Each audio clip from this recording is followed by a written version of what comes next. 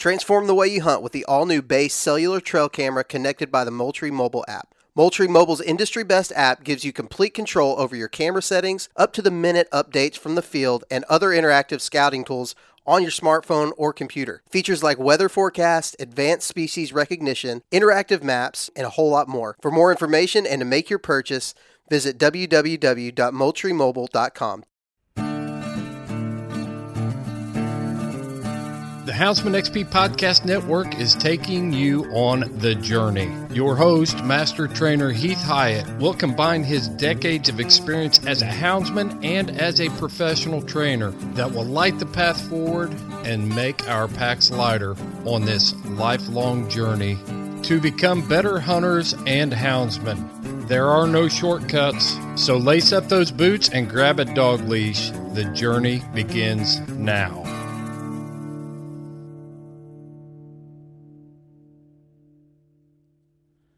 Hey guys, the journey on Houndsman XP is teamed up with Go Wild. Go Wild is a social media platform that was made for hunters by hunters.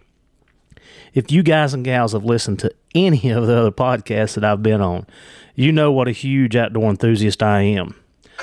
I love being in the woods with my hounds. There's nothing more exciting than hearing the thunder of a spring gobbler. I love fishing for trout in the brooks and the streams, and I love being on the river chasing that ever-elusive fish of 1,000 casts, the muskie.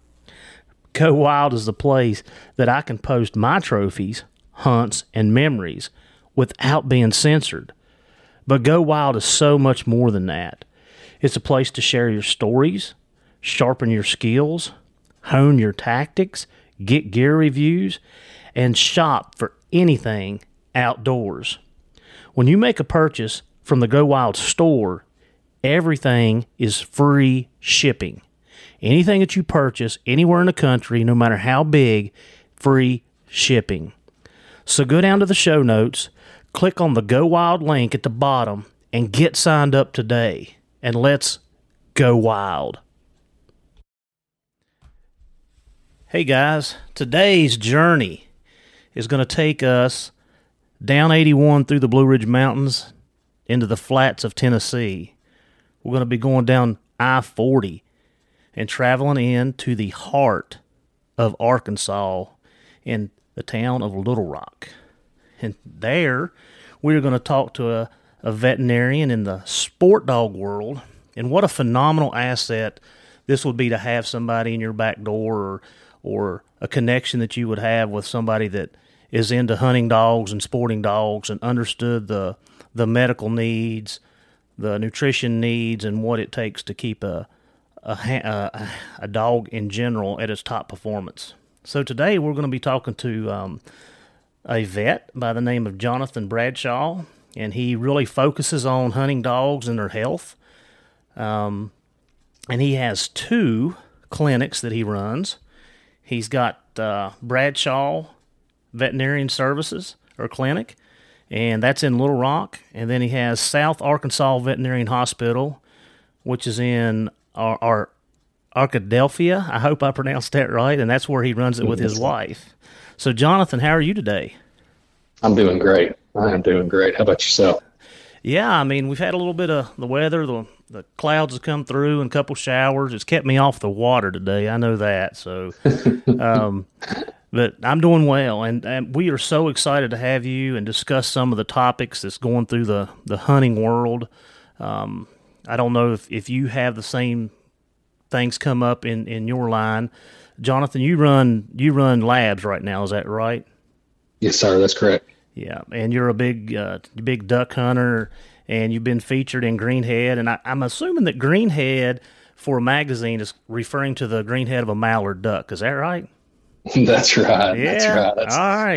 That's the only duck we try to hunt down here in Arkansas, but we deal with the other ones, you know. Oh, really? So you just prefer the mallard? That's right. Wow. That's right. That's what we're going after.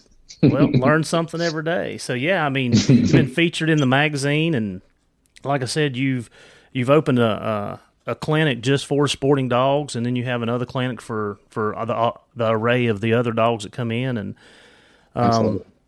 it's funny, me coming from the police world too. My very first dog was a lab. Wow. I had a yellow lab that his name was Otis, like Otis. He reminded me of the Otis off of Andy Taylor. Just a big goofy dog, and I didn't know what I was doing at the time, but man, he was such a good dog. I wished I had him now and knew what I knew now, because he was a great dog then. He would have been a extraordinary dog now with the knowledge that I have. But Otis, he carried me through a lot of years. Well, he actually lived till he was 16. Wow. Yeah, before he passed. He was in service. I worked him up till he was 12, and that's when I was told that I had to switch over to a Maligator, and it ended up with that. But yeah, so my dad actually, we raised labs for a couple of years. Now we don't have, we don't duck hunt or anything. Well, it's picked up. People, they goose hunt now. I guess that's what you call it. But we didn't have the ducks or anything. They were just good dogs, and we had chocolate labs, and Dad was not a fan of the yellow lab. Is there anything to that? I don't know. It switches around from color to color to most people.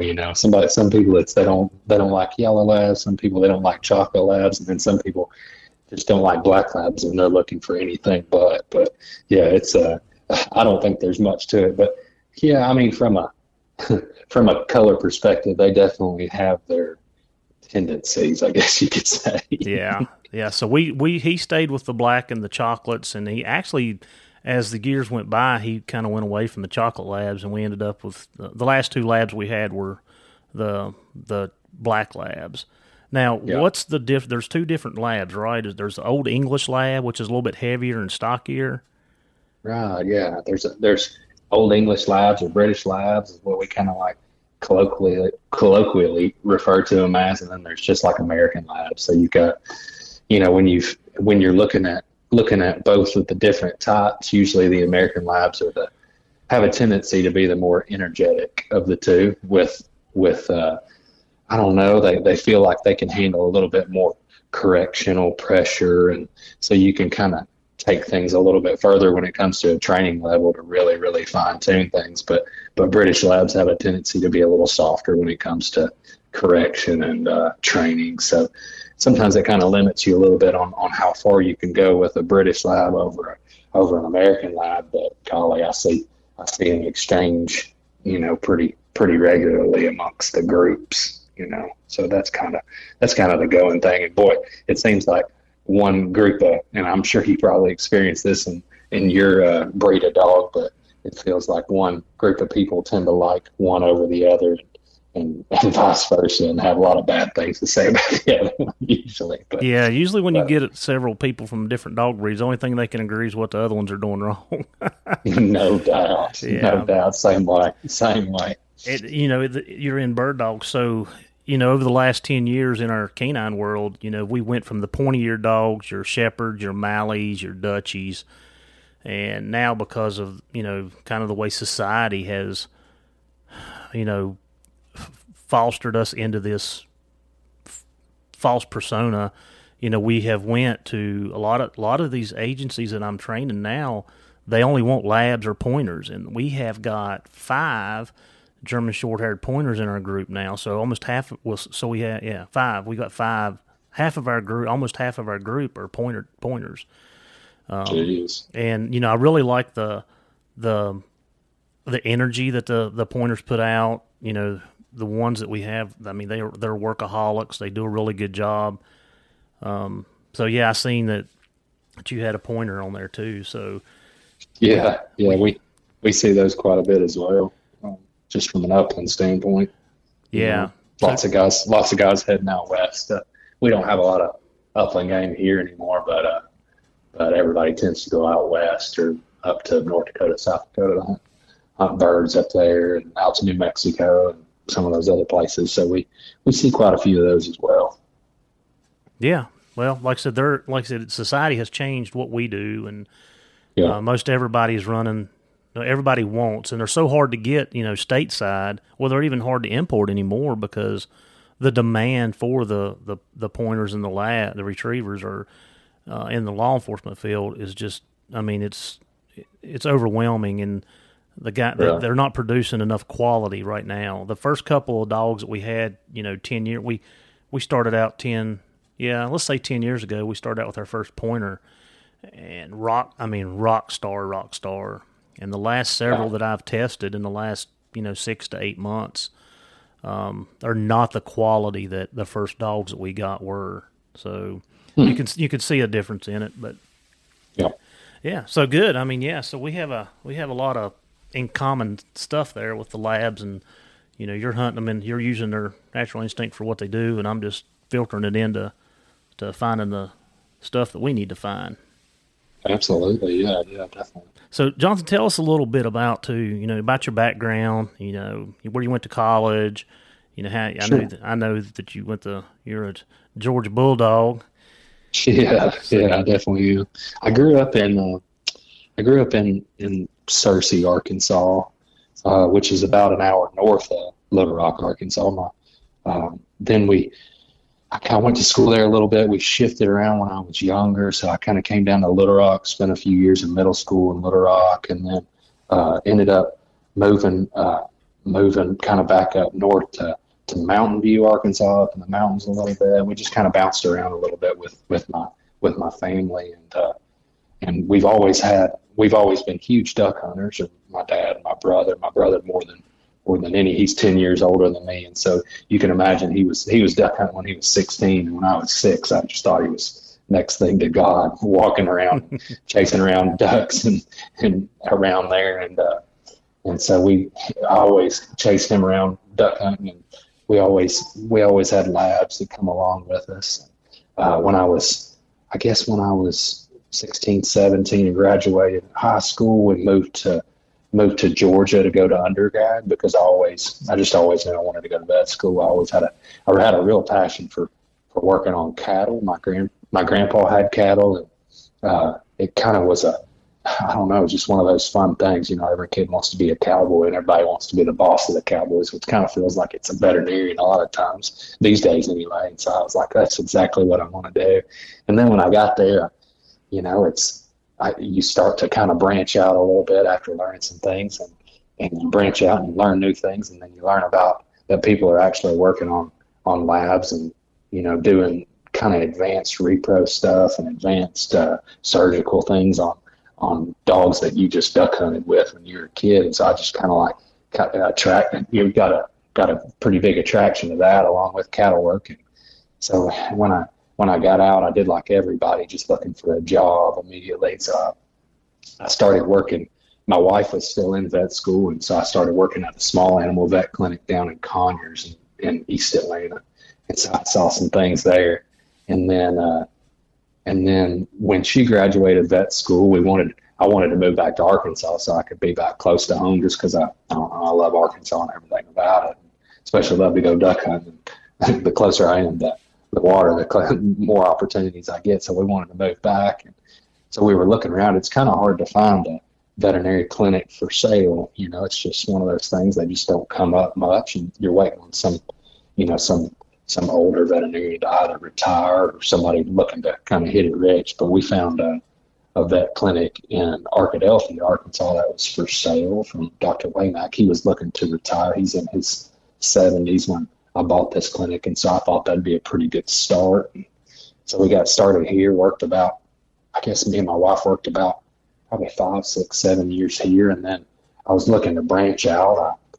I bought a clinic in Little Rock in kind of the same scenario, another veterinarian looking to retire, and I was looking to kind of get some clients pretty quick, and so I bought that. And now we've slowly changed it over and trying to shift the kind of the veterinary model there to where I cater more towards sporting dogs. So pretty much athletic dogs in general, and working on, more advanced reproductive kind of things. And I can kind of act almost as a concierge when it comes to certain things, so I try to kind of do a lot of research on each scenario that pops up. So if we've got an injured dog, like maybe I can't do the surgery, I'm not a true board certified orthopedic surgeon, but I know, which ones in the state or in the area can help them the best. And so, so I've kind of act in that capacity and tend to go to a lot of, as many events as I can, be field trials or hunt tests for labs, retrieving sports. And so I tend to go to a lot of those, which take up a lot of the weekends. And so that's kind of where I'm at right now. I'm working down in Arkadelphia when I can, and working with Little Rock when I can, and bouncing back and forth as clients need. And, I don't know, just having a heck of a time. Yeah, and I know we had discussed it a little bit before in one of our conversations. We have purchased 3 of our dogs, our canine. All 3 dogs that we purchased was Malleys, and we purchased them from Little Rock Canine Academy, and Tony Smith run that. Tony has passed away last year, but yeah, I mean, we were right in your backyard without even knowing it. And I have to talk to the guys down there and tell them, if they want a good vet for the sports side of it, they should look you up. Sure. I'd love to help. Absolutely. So, absolutely. When did you end up with your first retriever or your first dog that kind of sent you into the duck hunting part of it? Well, we had my dad didn't have labs up until I was about 7 or 8, and we got a little stubby leg chocolate female named Molly. She'd already been trained, because my family, we are not dog trainers by any means. I don't know. We've always had small businesses, which is why I tend to punish myself by having multiple things going on at once. But we've always had small businesses, so we've left that to the training professionals. But we had a little chocolate female named Molly, and Molly duck hunted with us for probably 5 years, and she ended up having an injury. I'd put her to sleep, but after that, I was a typical high schooler, and I thought I could go down to the I believe it was the Saline County Humane Society, and pick up a dog that looked like a lab and teach them how to duck hunt. And I did that. I had Dixie for all the way up until undergrad. And so we went through college with Dixie, and she could duck hunt a little, but everybody knew when I brought Dixie, it was just for fun mostly. And, but yeah, and then I got really serious once I moved to Arkadelphia and met a trainer here in town. His name is Jimmy Brown. He owns Steel Shot Kennels. He convinced me that I needed to get another duck dog again.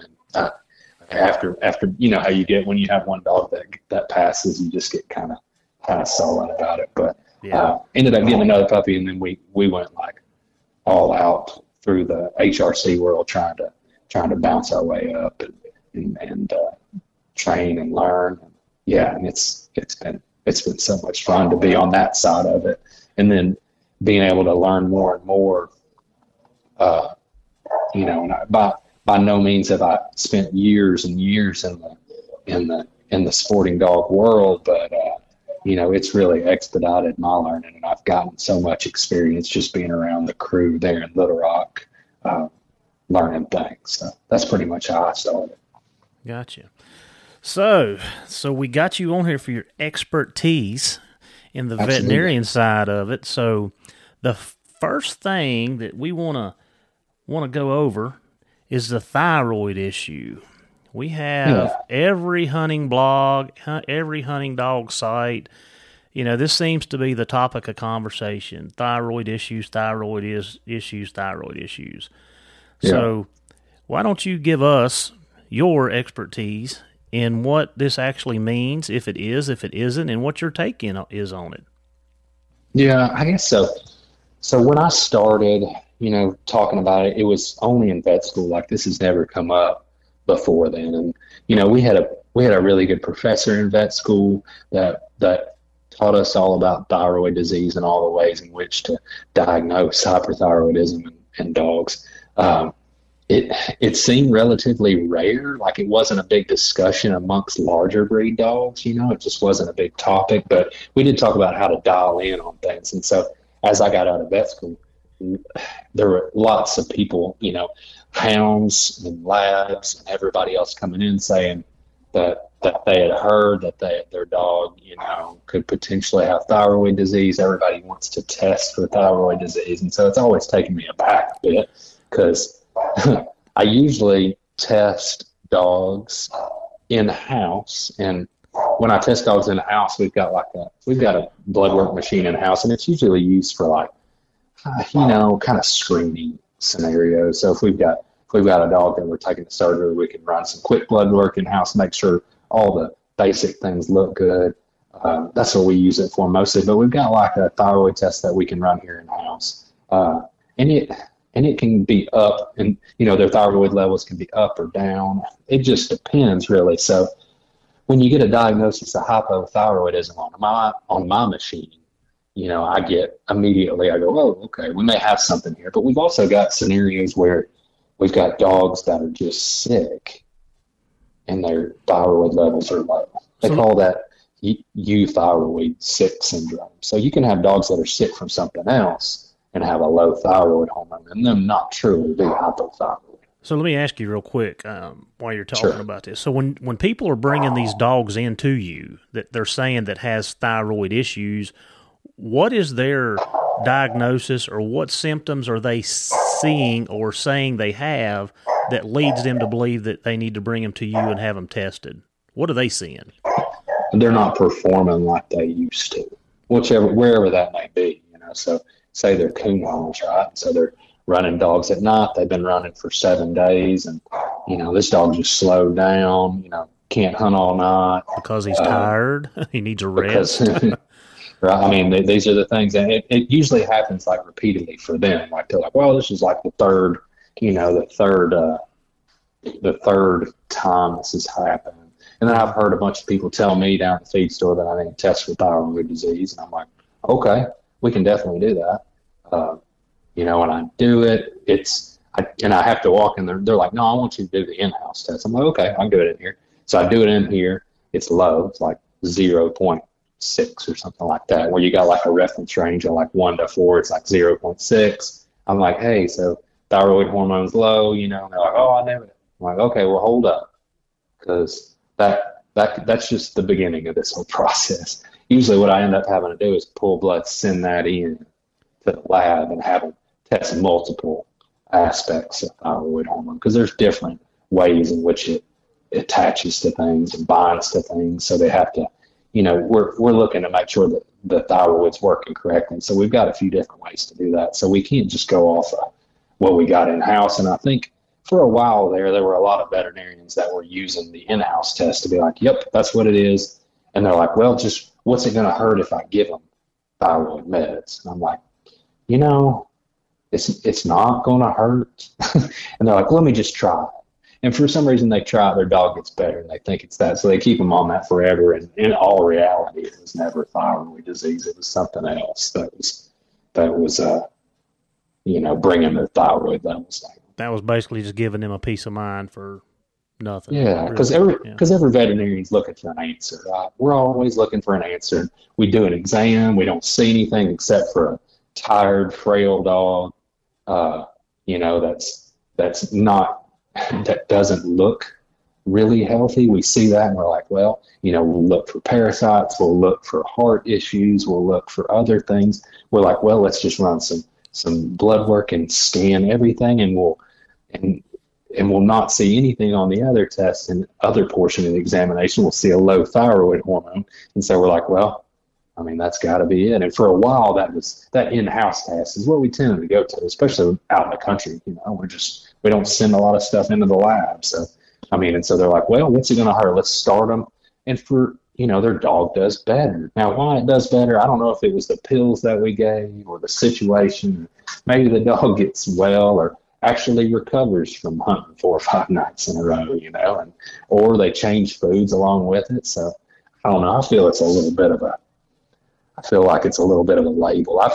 I'm not by no means say that I down anything that any other veterinarians do, but a lot of times if I've got a dog that's on thyroid medication for hypothyroidism and they've been treated by another vet, like I want to go back in and make sure that the situation hasn't changed. Mm-hmm. So a lot of times a lot of times I'll pull, I'll pull blood and run like a little triple thyroid panel and send that into the big lab and have them test that, and their thyroid levels are above where they ought to be.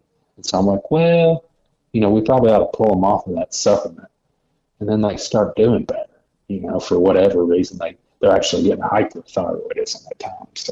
So you said two things there, and I'm just kind of curious because I like to know. So when you said it has a low thyroid reading, and then there's a hyperthyroid, which it would be high, what's the difference, and what would you see in the dog with a low reading? Would it just be the tiredness and lethargic, not performing, and what would you see with a high thyroid or hyperthyroid? Thyroid hormone just it runs the body. It really does. So if you're dealing with hyperthyroidism, typically these dogs are not gaining weight like they need to be, and they're essentially being overfed at that point, but their metabolism is just cranking at such a high rate. And so you've got that. That would be a hyperthyroid. Hyperthyroidism. Okay. Yes. And usually they're showing a lot of the same signs as well. Like if they're hyperthyroid, they're drinking a lot of water, peeing a lot, aren't having,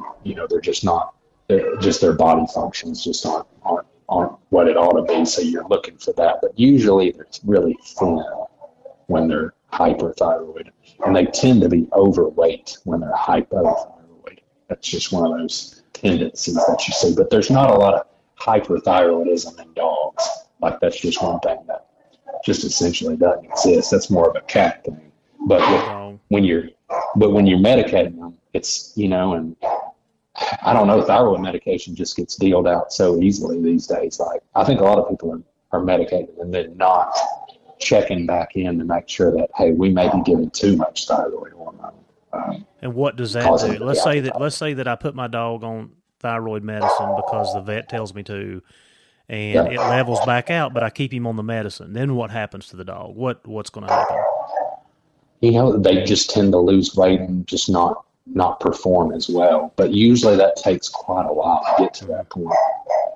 So or usually you're just giving them that unnecessarily, And so it's always best to go back in, even if you get the pills. It's always good to go back in for at least kind of get those same 3 thyroid measurements checked every 3 months for at least like a year or so, just to make sure they were given enough or mainly just not giving too much, and then to recheck every year thereafter, because sometimes it just gets to where they don't need it anymore. And that's happened in more cases than I can count on my hands for sure.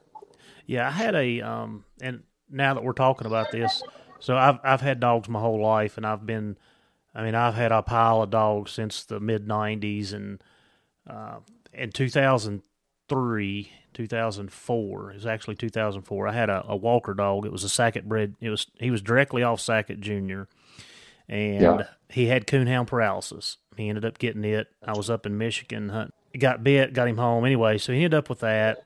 So that really changed his fit. He couldn't hunt as long. His accuracy rate went to poo, and so I was letting a guy hunt him. I let a guy take him and hunt him, and he called me one day and he said, "Hey, Heath, your dog's he's got a thyroid issue." And I'm like, "What do you mean?" Yeah. Well, the dog was a 70-pound dog, and when I got him back, he weighed 110 pounds. Oh, jeez. Feeding the same food, hadn't upped it, hadn't changed it. Of course, back then, that was 2000. That was early 2004. I didn't know anything about it. Well, he ended up passing away. I kind of felt like for me that was more of the roll off from the coonhound paralysis, but I didn't know, and I was told by his vet, and I couldn't even tell you who the vet is at this point, but his vet said that he had a thyroid issue, and that's why he had gained so much weight and was so big and whatever. So, what do you think about that? Is that something that would sound correct, or maybe that was off a little bit? Well, he may have had a thyroid issue, but obviously that wasn't. A thyroid issue, in my mind, I think tends to be an effect of something else too, And I don't think we have quite the research to be able to say exactly how things interact in a sense. But he may have had that thyroid issue, but I imagine that wasn't his primary issue, Right, and I felt the underlying thing was the coonhound. That was my own, take on it. Oh, it makes solid sense. Yeah. Yeah. I definitely feel the same way. But it's good to monitor thyroid. And basically when we give thyroid medication, we're just kind of like supplementing a little bit, where the body can't do it. Now, for what reason the body can't do it? Oh, there's quite a few reasons there, from a thyroid standpoint. So what would that be for a dog? Like what would cause that? So the thyroid itself can either have like a primary problem, you could have a problem with so you could have a problem with the thyroid itself, or you could have a problem with how the body recognizes whether or not it's got thyroid hormone in the bloodstream.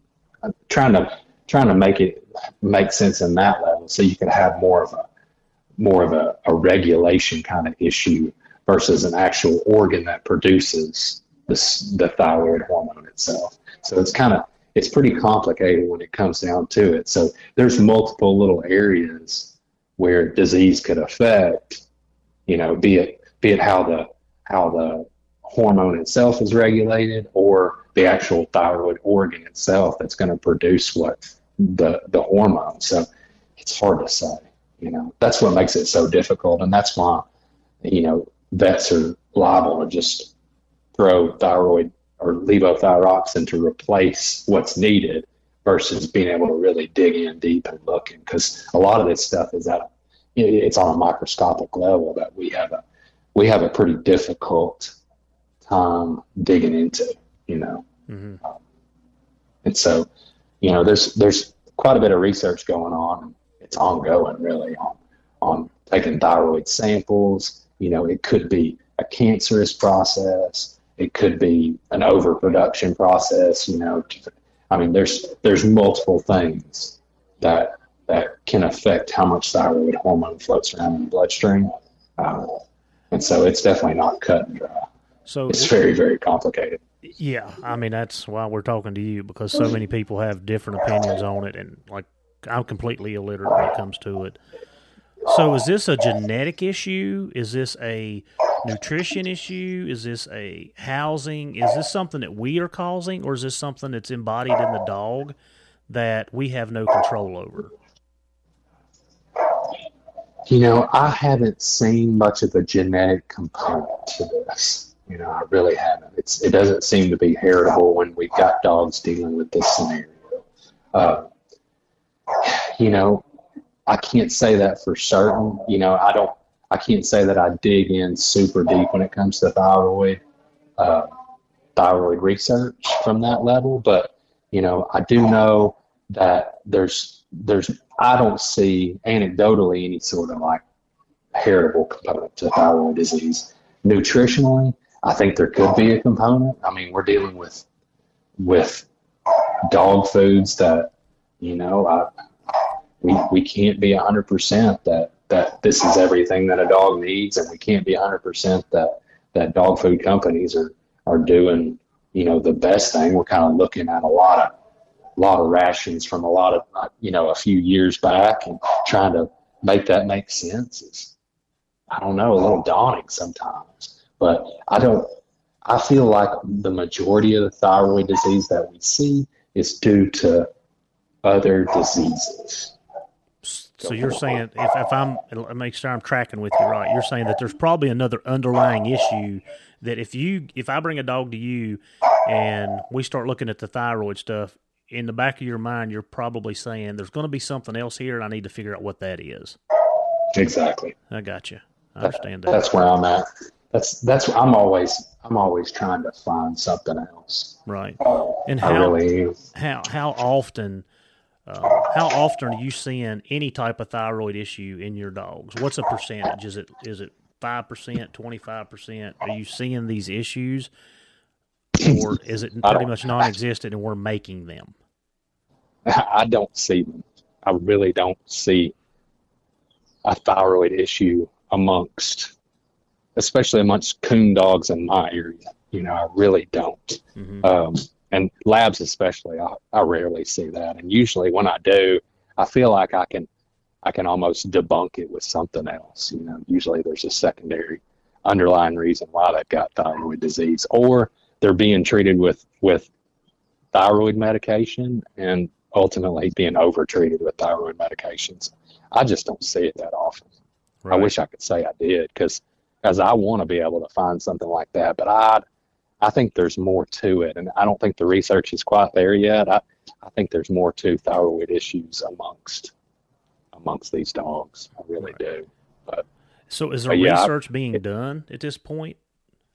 It is, but it comes down to it, like there's not a lot of money in this research. The research that's being done tends to be done at vet schools, and it feels like their research goes and kind of directs itself more towards true companion animals at the vet schools that I've been to, and I've seen and I've talked about, not saying that that doesn't have a connection to the dogs that we're dealing with, but I don't know. Right. It feels like the research just isn't being done, and everybody's just supplementing the thyroid hormone and moving on. And a companion animal is a whole lot different than our sporting dogs and our working dogs. I mean, that's two different ball games. No doubt. They're being fed differently, and their exercise levels are completely different. I mean, we're looking at like just completely different, kind of like they're just in a completely different wheelhouse. Right. Is there anything you want to add on the thyroid issue? Is there something that, like, for us as houndsmen or dog, sporting dog owners, there's stuff that we can do? Anything that you would add on that?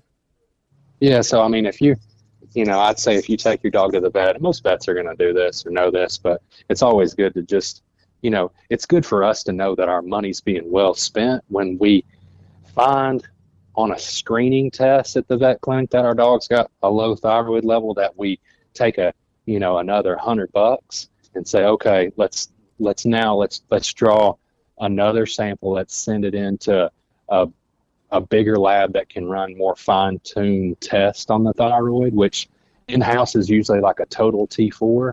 I like that test, but I also like to run like a thyroid stimulating hormone test, so to see how the regulation's going, and then also a free test. So like running multiple tests on thyroid levels after you've gotten that diagnosis. Don't feel like the vet's just trying to run the bill up. Go with it and do it, and make sure that we've got a thyroid disease, because you could be sitting there giving thyroid medication when that's not the true issue, and the issue is something else, and you're just seeing a low thyroid level because they're sick. Yeah, and I mean, in the long-term things, I mean, I pay $100 up front for blood work, or I'm going to pay hundreds of dollars for the medication over the period of that dog's life. Oh, yeah. I think there's a lot of medication being given unnecessarily, right? And I don't think it's doing any good. Yeah. So since you're in the HRC world and you're running sport dogs, let's talk about a little bit about nutrition. I know you and I touched on a little bit, and I think we kind of are on the same page. And what's it take to keep those dogs that are swimming and retrieving? And I mean, we know, even as humans, that when you're in the water swimming, you're burning double calories. You're exhausting a lot more energy than being on dry land. So what are you guys running, and what are you doing? You don't have to say what you're feeding, but what protein mixes? Is there anything supplement wise? What are you guys doing to keep your dogs at optimal performance? Yeah, so I mean, right now we're trying to feed like a 30-20 variety. That tends to be the go-to in our world with our like heavily trained retrievers per se. Mm-hmm. We tend to go with that. Sometimes we'll back down a good bit, especially, I don't know, there's been some like kind of lower, like a 26-16 kind of deal, or we'll go that route if during the summertime when they're not being trained quite as much. Supplement wise, we don't do a lot of supplements, I'd say.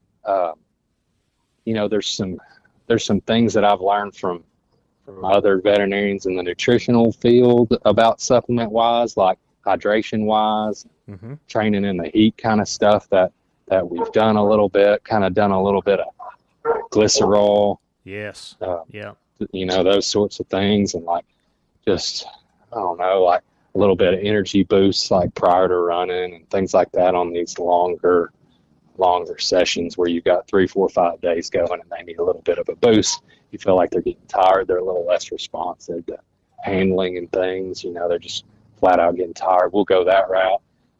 Most of the 30-20 varieties tend to have enough calories in it to keep their weight up and to keep their muscle levels where we need them to be. So, I mean, usually that's what we're doing here lately. Yeah, so and that brings me to my next kind of shock and awe question, because I know I responded on I think it was on Coonhound Conversations here a while back. Somebody had posted that, feeding your dog the high protein of 30-20 was basically a killer, that it was burning their kidneys up and it was too hot for them and this and that. And I run, I won't tell the feed that I'm running, but I run 30-20 for my police dogs. Most all of our group are running 30-20. My hounds, I'm actually running 30-25 or 32-32. I have a 17-year-old Walker mix female who lays around the house at this point, but she has been fed an array of food over her lifetime. But for the last 10 years of her life, maybe even 12, I've been feeding her 30-20. To this day, she eats 30-20. I haven't backed her down, and I mean she's as healthy as a 17-year-old dog can be.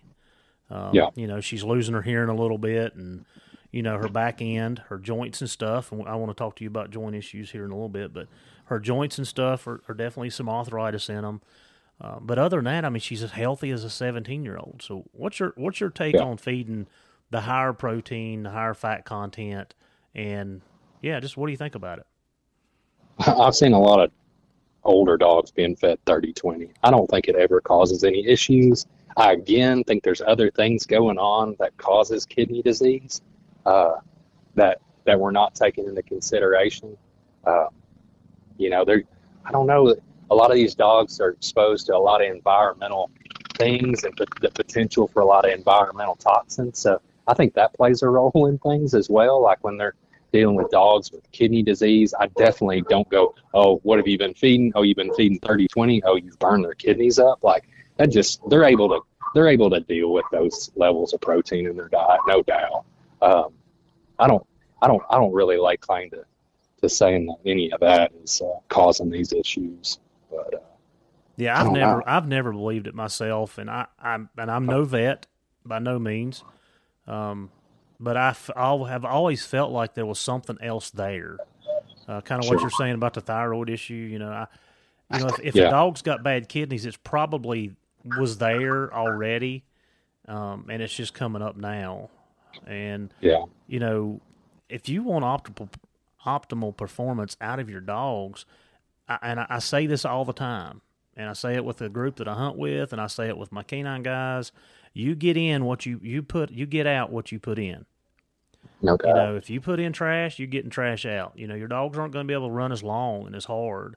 That high protein, it's helping their joints. It's keeping their muscles where they need to be. It's providing the protein for them to build muscle and to exercise them. I mean, I've always felt that way.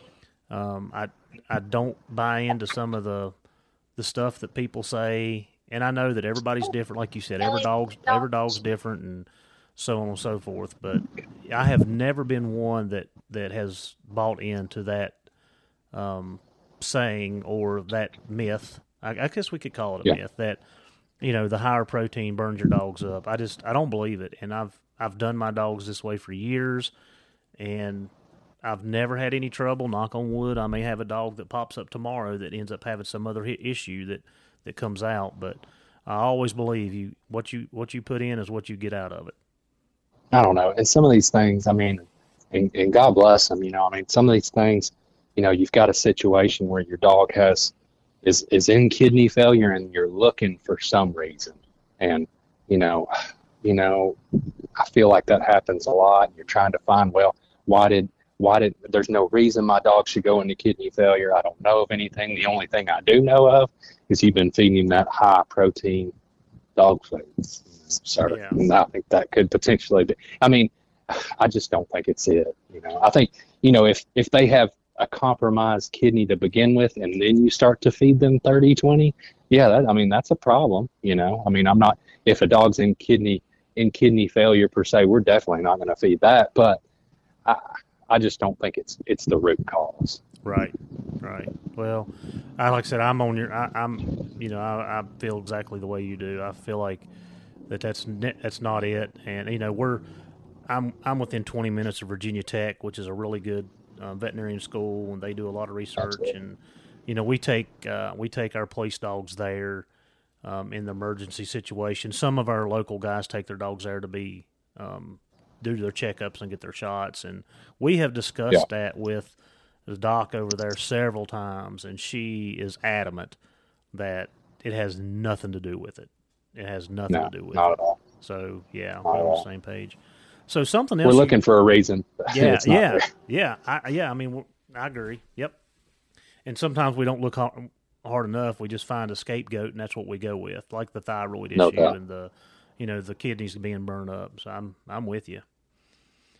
So on your labs and your bird dogs and general retrievers, what about joint issues? I know that when I run my dogs hard, that a lot of times, especially before I get them in really good shape, their joints will swell up, and most of the time it's in their front joints. And I know if the guys that are hunting hard, especially your big game hunters that are traveling a lot of ground and you're getting in and out of the rocks and the timber cuts and stuff. I didn't see it as much in my coon hounds, or I don't see it as much as my coon hounds. But what's your take on the joint issues, and how do you guys deal with it on the retrieving side, and what are some things that maybe we can do to help our dogs not have those issues?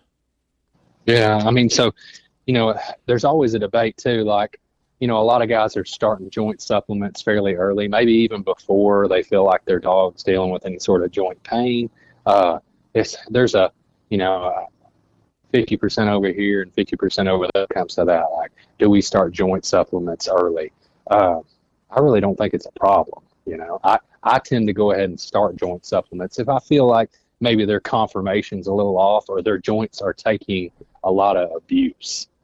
So especially in I don't know, around here in rice fields, when you've got a dog that's a guide dog going out retrieving 20 or 30 ducks a day in a rice field, maybe 100-yard retrieves. There's a lot of like sticky mud, a lot of nasty situations where they're putting a lot of pressure on their joints. Those are the dogs that we see the most issues with, mainly like elbow issues is where we're seeing stuff at. That's a lab specific kind of deal.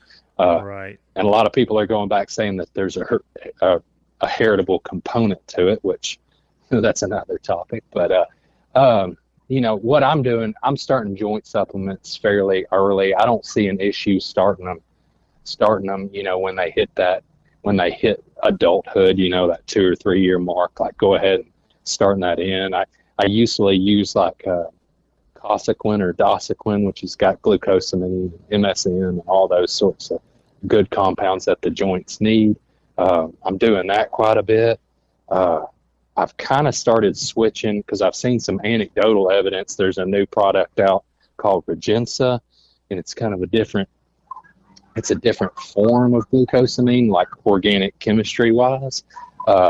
And where some dogs, especially dogs that have had joint issues, they're like showing signs of lameness and looking like they hurt. We switched from like a regular joint supplement to this newer form of glucosamine, and man, they have like really gotten a ton better. So that's been pretty exciting. They've done and there we go again, like there's not a lot of research out there. Most of it has to be like anecdotal, but they've done a lot of like rat research in some of these research places with joints and looking microscopically at joints with certain scenarios, and they found that particular type of glucosamine is a been better. So I definitely add that in. I'm doing joint supplements pretty early. I'm doing like fish oil, fish oil capsules, omega-3 fatty acids, doing those pretty much every day. So like 3,000 milligrams of fish oil, just once a day in their food, and trying to keep them going from that. So you're just dropping the capsule in the food? Yep. Yeah, I know. I go to Petco. Kind of, they sponsor. They help us as far as in the police world, and they have the bottles of the fish oil that we can just squirt. Mm-hmm. So I'll go get me a bottle of that and squirt it in my food, and I see it in the coat more than the joints because I don't see the joint physically. I can't see inside what it's doing, but man, it'll shine those coats up really quick. No doubt. Yeah, there's a lot of like human research with omega-3s and joint supplements, and they use it a lot in human orthopedics for joint issues. It tends to help a lot with people, so I can't help to say that it can't hurt. Yeah, right. For everything. When you're giving these supplements for the joint, are you doing this only when? And I mean, like our seasons, they come and go. Like my dogs are pretty much out of season right now. They run around the yard. We may take a run here in the evenings here and there, but that's it. So would I want to do this year round with them, or would I want to start a month or so before the season come in and do it? What would be your recommendation there? I think they're able to get rid of any excess fatty acids. So, in my book, I would want to do them year round, irregardless. Run them year round. So if you're there, it never hurts. They're able to excrete and get rid of any excess, and it's not too terribly expensive. And, if we're looking out for joint health, it's definitely something that the body needs plenty of. And I don't know, with dog foods, we can't guarantee that they're getting everything they need there in that regard. And most dog food people will say that we can, but I don't know. I've seen how dog food's made, and, some things slide to the left or slide to the right. So I want to make sure that my dog's getting what it needs. And so I tend to give that, but I see quite a few dogs with elbow issues, and so I'm always looking out to prevent that, and I just really watch for that. So I tend to add a lot, add a lot of fatty acid in their diet just to kind of help with their joints for that regard. But it's tough to say, and if you've got some dogs like owls, like some hounds, some lion hound kind of dogs out there that are in that rough terrain, I know I would have them on fatty acid supplement like every day. I imagine they try to anyway, but they are dealing with some pretty intense climbing. I know I've spent some time out there climbing those mountains, and my joints hurt too. So the omega-3 fatty acids, are you buying the human one, or are you buying them specifically for the dog? Or are they both the same? I'm buying I feel they're the same. Yep. I can go to Walmart and pick up a bottle of the 500 and we're good. Yep, that's what I would do. Yeah, and that is pretty cheap. I think you can get a bottle like that for less than $20. Oh yeah, easy. So easy. Yeah, that's what I would do. That's what I've been doing. Right. And the sprains, and I guess we talked about joints. My dogs, their joints will swell up and they'll have a little heat to them, and we know that's a sprain.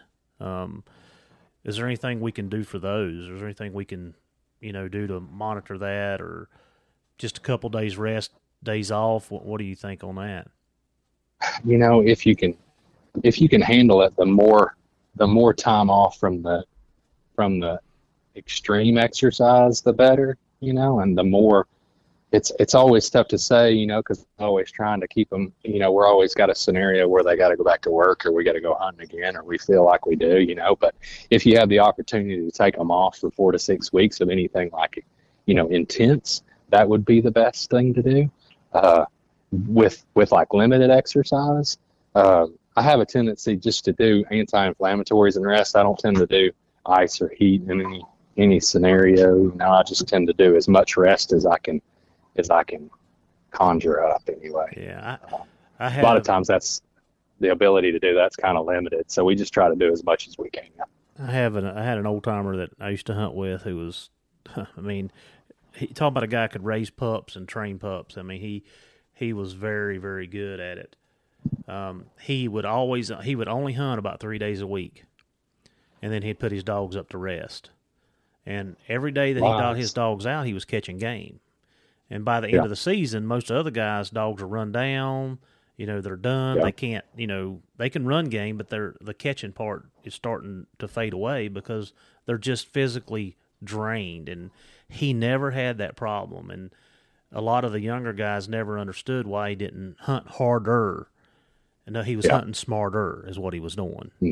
And no doubt. He was giving his dogs plenty of rest. I mean, he'd hunt 3 or 4 days. Sometimes he'd hunt 4 days a week, but he was always giving his dogs time to recover. And I think sometimes we push our dogs so hard that recovery time takes longer and longer because we continue to push them and push them and push them. Oh yeah. It can be a problem. I feel like I see it every other day. Where we're trying to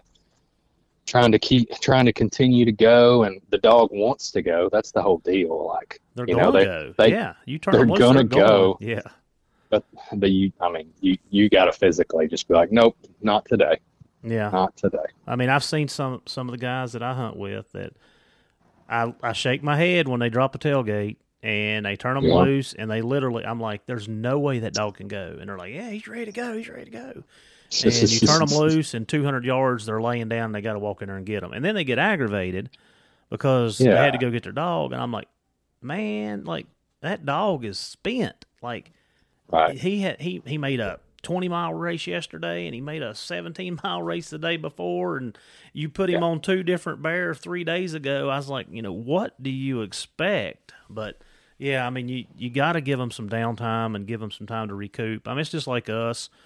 The older in age I get, the more downtime I need, that's for sure. No doubt. I mean, even me, nobody really understands why I have multiple retrievers. There's really no need for me to have, but there is. I'm not going to take the same dog, and I hunt a lot. So I'm not going to take the same dog every day. If I had to swim across 100 yards over there and back and do that even just 6 times, I'm done. I need a little rest. I can't handle that. You got to swap them out and be prepared. Yeah, and I have done that as I've gotten older and a little bit smarter. I'm not going to say I'm tipping the iceberg yet, but I've got enough dogs that I can lay 2 or 3 up today and take 2 or 3 tomorrow, and I can switch them back and forth. And I tend to do that a lot more than I used to. I thought that if I had 8 dogs here at the house and in the kennel, I had to have 8 dogs with me, and I realize the importance of not doing that now. And I've come to the point in my life too where I love to catch game. I love to watch the dogs work, but I also know that if I don't catch a bear today or a coon tonight, it's not the end of the world. I got tomorrow. Right. So exactly. I think a lot of that comes with just time and mentally changing your thought process and where you're at and where you've come from. So, well, Jonathan, I sure do appreciate you being on here. And I mean, going over the thyroid issue, I mean, it's like I said, it's a hot topic. I've talked to my vet here, and he has the same exact outlook on what you just told us. Is that a lot of times it is not, and that's the easy way out. So we hand them some medication, and next thing you know, they're all better. And then I don't know if people follow up or not. Well, like you said, the vets are always wanting to do follow-ups, and I think a lot of times because of the money issue, we have a tendency not to do that because, I'm not going to paying another $150. Sure. And I know some people's probably not in that position to be able to do that, but so I appreciate you taking the time. I mean, it was a pleasure to get to talk to you, and hopefully, if we have some other medical issues that come up with the canine or the hounds and sport dogs, that we can give you a call and get you back on here and get your opinion and take on things, and hopefully point us in the right direction. Absolutely, yeah. No, I really appreciate being on.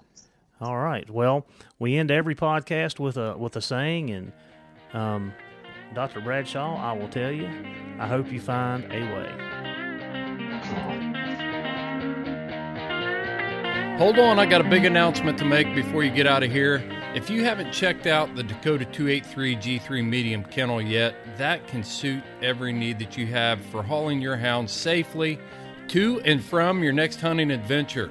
And I'm going to tell you how you can enter to win a Dakota 283 G3 Medium Kennel. So again, we're partnering with Go Wild, so you will need to go to Go Wild, set up an account, and then log your time as listening to the Houndsman XP podcast. Go Wild is going to take all of that data and give it to us, and we're going to draw for a Dakota 283 on July 1st. So let me break it down for you. Go to Go Wild, register for an account. Post the time that you spend listening to the Houndsman XP podcast. Every time you post, you are going to get an entry into this drawing. The Dakota 283 is going to ship directly from Go Wild right to your doorstep, no cost to you. All you got to do is go to Go Wild, set up an account, start logging your time, listening to Houndsman XP podcast, and every time you do, you are going to get an entry for this Dakota 283 G3 Medium Kennel. It's easy. Let's go wild.